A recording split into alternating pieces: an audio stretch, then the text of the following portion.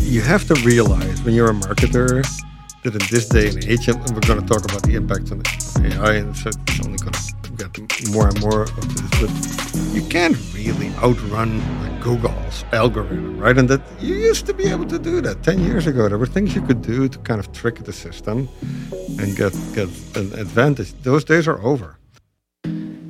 Welcome to episode 49 of B2B SaaS Marketing Snacks. My name is Mike Northfield, and I lead product marketing at Klungi and T2D3. And I'm here together again with Stijn Hendricks, who is a serial SaaS marketing executive and ex-Microsoft product marketing leader. And today we're talking about some of the recently released and previously confidential documents that were released by the Department of Justice through their antitrust suit with Google. And there's a lot of really interesting insights in these documents, and we're summarizing them today and kind of creating some analogies and abstractions to help us think about how Google's search ranking prioritization works. And there is a link to the Search Engine Journal article in the show notes, and then I also go into a little bit more detail and spec out the exact factors that are in the documents there in the show notes as well. So we talk about that first, and then after that, we kind of get into a little bit of the AI component. So when you layer on all the artificial intelligence that's happening in the world right now, how do you make sure that as a marketing leader or a founder, you can stay ahead of the game and not fall behind when it comes to pursuing an organic search channel if you're trying to build that inbound engine for yourself? So we talk about all those things, and as always, thank you for choosing to spend your time with us. If you're interested in more content like this, go to t2d3.pro or klungi.com. We've got a lot of guides, templates, and other things about SaaS marketing kind of nestled into those websites. All right, let's dive in. So there was a Search Engine Land article that was published earlier this month, and the premise is this. So the U.S. Department of Justice, DOJ, released a bunch of trial exhibits from the antitrust suit that is happening with Google right now. And what's really interesting is that a lot of these exhibits are about the kind of inner workings of how Google interprets and handles ranking for different content on the search engine. So there's a lot of the stuff has been redacted, but there's a lot of interesting insights that can be gained from it. And it confirms there's nothing that's really groundbreaking, but it confirms a lot of the things that I think we have guessed at as marketers over time in terms of how Google actually prioritizes content and decides where to place it in the rankings. And there's some really interesting things in here. And I sent you the article, Stijn. I think you've looked through it. I'm curious to hear your kind of reaction and kind of talk about, I think you had a really, really cool analogy for how Google ingests information and then reserves it back up. But yeah, I just kind of wanted to get your thoughts on it, and we can kind of talk through some of the exhibits and the implications, and see where it goes. Really, really interesting topic. When you think of a recipe of a dish that you really like at a restaurant, you try to kind of go home and make it yourself.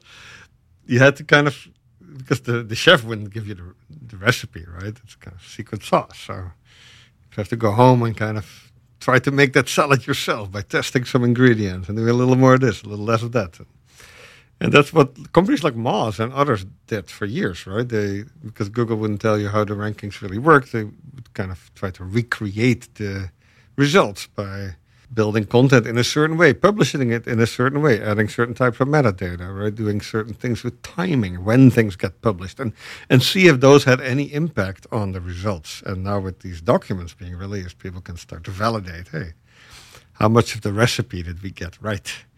And what you also find is that some of the things that people thought had an impact on the recipe that were basically correlating to results, they may not have had any causality, right? They just maybe by chance, they were maybe the causal relationship was in the reverse direction. It still means there's a relationship, and people maybe were optimizing for that for years, right? Because they thought it would drive the results. But maybe it was actually the reverse, right? The way the results showed up was actually, anyway, it doesn't matter. But now, we have some amazing things to learn from all these documents that were released. It's also great for competition, of course, that these things get exposed a little bit. Back to your point on the analogy that I used to make a lot when you think of good SEO, good search engine optimization. For me, it was always important that you realize that at the fundamental sort of basis of the algorithm, what Google tried to do is to see whenever something new got shared with the world, right, was crawled by their search engine, to see as fast as possible if it's any good and for who. And for who being the equivalent of whatever someone was typing into a search query, right? And I always believed that the first minutes, the first days of, after the crawl happened were really critical. And some of these documents are actually confirming that, right? That when you publish something, Google will give you some form of artificial bump early on. I liken it to when you publish a book. You get one shot maybe at making it on the table in the small bookstore in the front of the room where people walk in, because the owner of the bookstore will basically see, do people pick up the book, right? Or do they, and when they pick it up, do they hold on to it or they put it back quickly, right? And so imagine you would have a bookstore where you actually put a webcam that looks at that table and sees what the foot traffic kind of things about the book that's on the table. Both the title of the book, right? Is it going to get picked up? That's the equivalent of people clicking on the search link, right? So Google measures those things, right? How many click-throughs do you get? And then someone kind of paging through the book and see, is this for me? That's kind of the equivalent of time on page, right? And then, of course, whether someone holds on to the book and takes it to the register, that would be the equivalent of someone actually clicking through and starting to consume the content, engaging with it. And Google did something similar, basically, now that we learned from these documents. And that's why some of the metrics that we've always been optimizing for are very equivalent to that book sort of being tested in the bookstore on that table. So when you know that, now you can actually forget about all these gaming of metadata and just make sure you write a really good book, right? And you write a really good title and those things. And you learn, from the early results whether you did great or whether you could have done it a little bit better. And I might add one additional workflow behind your analogy, which is there's what was shown in some of these documents is there's this additional element on top of that, which is in the past, things may change in the future now that we have access to the large language learning models that we do now. Yeah, everybody can write a good sentence and a good paragraph now. Google didn't in the past understand what documents meant. It didn't understand the context of things. It looked at user signals to understand how good it was. So in because it couldn't interpret the content. Exactly. Mm-hmm. So the only way it could learn how good content was to figure out how people interacted with it. So if you were to add an additional piece to your analogy, it would be the equivalent of the bookstore owner would also take into account which books were worth putting on the front table. She would actually read the books before you or they would they would let the person who bought it, they would want them to come back to the front desk and say like, oh, I loved this book, right? And I read the whole thing. And because of that feedback, then they would also put it in the front. So there's two components of it. They kind of put it out and see if people are willing to pick it up. And then they also see user signals, which in the context of content is, are people staying on the page? Are they clicking on things on the page? How are they interacting with it? And also what other websites say about it. Are there links to that content? That would be the equivalent of the review would be the backlink, right? Yes. Things like that. Right? Exactly. And it's so those are kind of the three pillars. So there's what the document says about itself, what the web says about the document, which is like reviews and backlinks to that document, and then user interactions, which is what users say about the document when they actually click into something. There's a black box that Google doesn't know. It can't read the information, so it relies on seeing what people do with it, which is really interesting. I mean, in general, search engine optimization, and honestly, the same goes for paid search when it is related to content. And I don't think this is limited to written content. You can apply the same principles to video, to a lot of other media. Is that you have to realize when you're a marketer that in this day and age, and we're going to talk about the impact of AI, and so it's only going to get more and more of this, but you can't really outrun like Google's algorithm, right? And that you used to be able to do that 10 years ago. There were things you could do to kind of trick the system and get an advantage. Those days are over. So now to outrun the competition, right? Because that's really what you have to do to show up on the first, in the top 3 or so of the search results, or the best, the most displayed ads that people will be incented to click on. You just have to do a better job. You have to make better content, better headlines, better ad positioning, better timing of your ads, right? You have to be the one that shows them at the right time of the day or the right day of the week, right? And that mostly applies to paid, not so much for organic. But with organic, yeah, we've talked about this in many of our podcasts, Mike, in some way, shape, or form, right? But you have to have a question that you're answering that nobody else has really answered very well. Or there are good answers, but not as great as your answer, right? And there's a part of the world, a small audience, where you can actually add value that is unique. And if you don't have that ability, then just go write about something else. Because the AI capabilities and the algorithm, as it has been for a long time, will just be able to figure that out relatively fast. And you're just going to add noise to the world that already has far too much noise. 100%. I think that's, it's a big learning. I think that, in the past, people have been able to get away with kind of gaming content by, writing really long articles or trying to look at other questions that people asked on Google, like that you saw. That's like what people also asked. They'll put those answers at the top of the article, but what we're learning now, especially through these documents, is that actually may hurt you if you are not tailoring it to the specific person who's landing on your.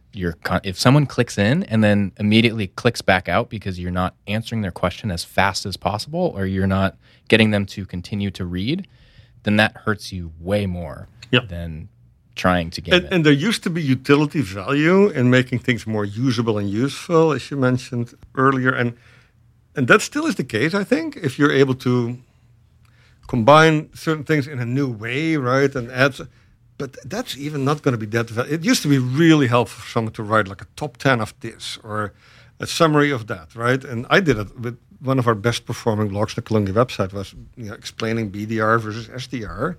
The reason that I wrote that article, because there was no really good answer to that question, and people were confused, etc. But my blog article was nothing else than summarizing a lot of things that were already out there.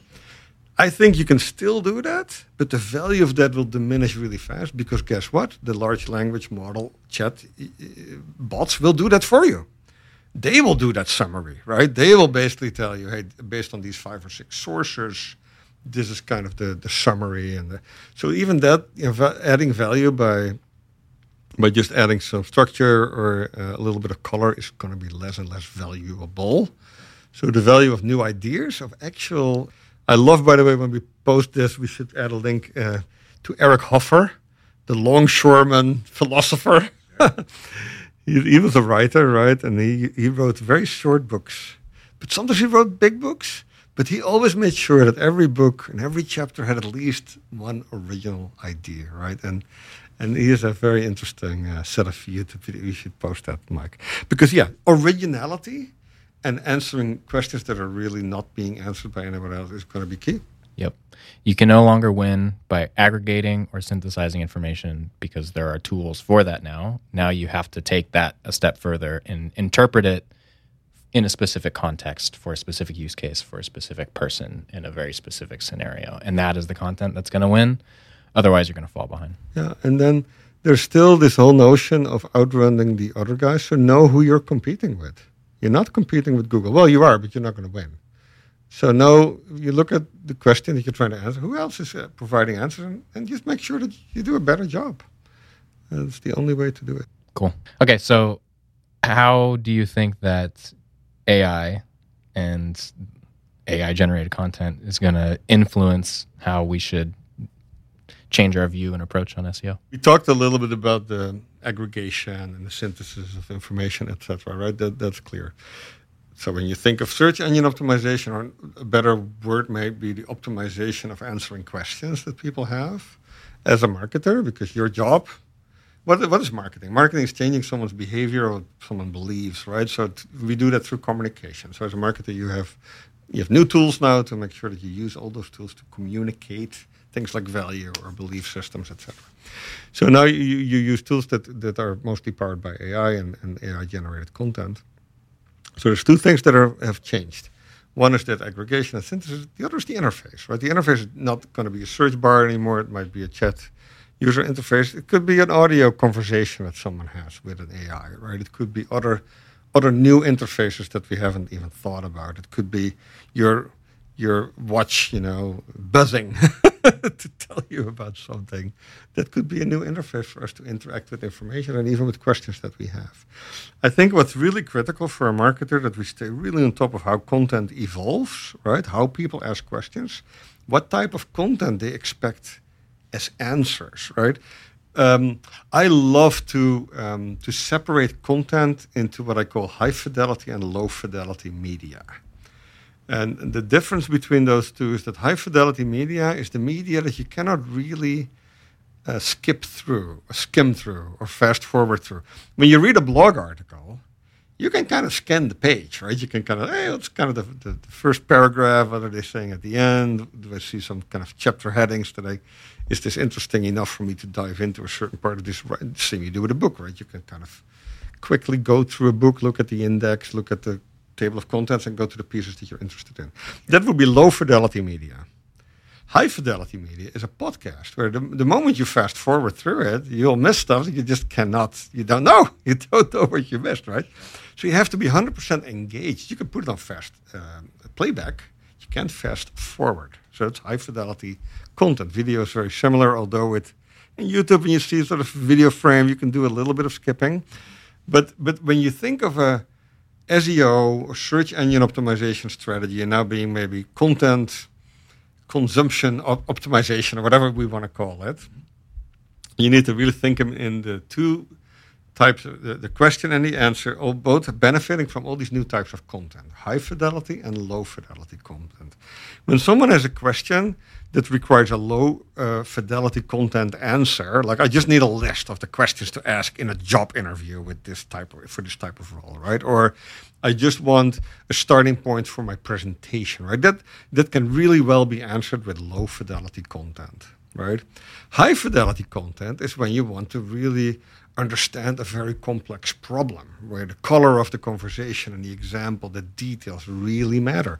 There's a different type of question that needs an answer like that, right? So as a marketer, to think through those two types of question and answer in high and low fidelity media will make it a little easier to think about what type of optimization do you need to do for people to find those things, right? And so yeah, that's I think one thought I have where AI will play a huge role, because AI will be probably able to summarize the high fidelity content without you having to listen to the full hour, right? Very cool. I love that. I feel I'm like tingling. I'm ready to go create some content. Yeah, super cool. I've never heard the high fidelity, low fidelity content. You usually hear it in the context of design, but that makes a lot of sense. And when you frame it that way, there is definitely a time and place for both, and probably taking every piece of content that you have and maybe seeing how you can adapt it for both formats too, because high fidelity has nuance and low fidelity is very much like someone just looking for a quick answer. High fidelity is watching Oppenheimer, low fidelity is watching a TikTok video, and they both have a place, right? But knowing as a marketer what type of media is needed for what type of question is very important. Thank you to Adriano Valerio for producing this episode, and of course the Clinky team for helping make this whole thing work, and you for choosing to spend your time with us. We really appreciate it. As a reminder, you can see all the links we mentioned in this episode in the show notes, and if you want to submit or vote on a question you'd like us to answer, you can do that at Clinky.com/podcast. Every time we record, we take one of the top 3 topics and we jam on it. So if you're interested in having us do that, go to Clinky.com/podcast. All right, see you in the next one.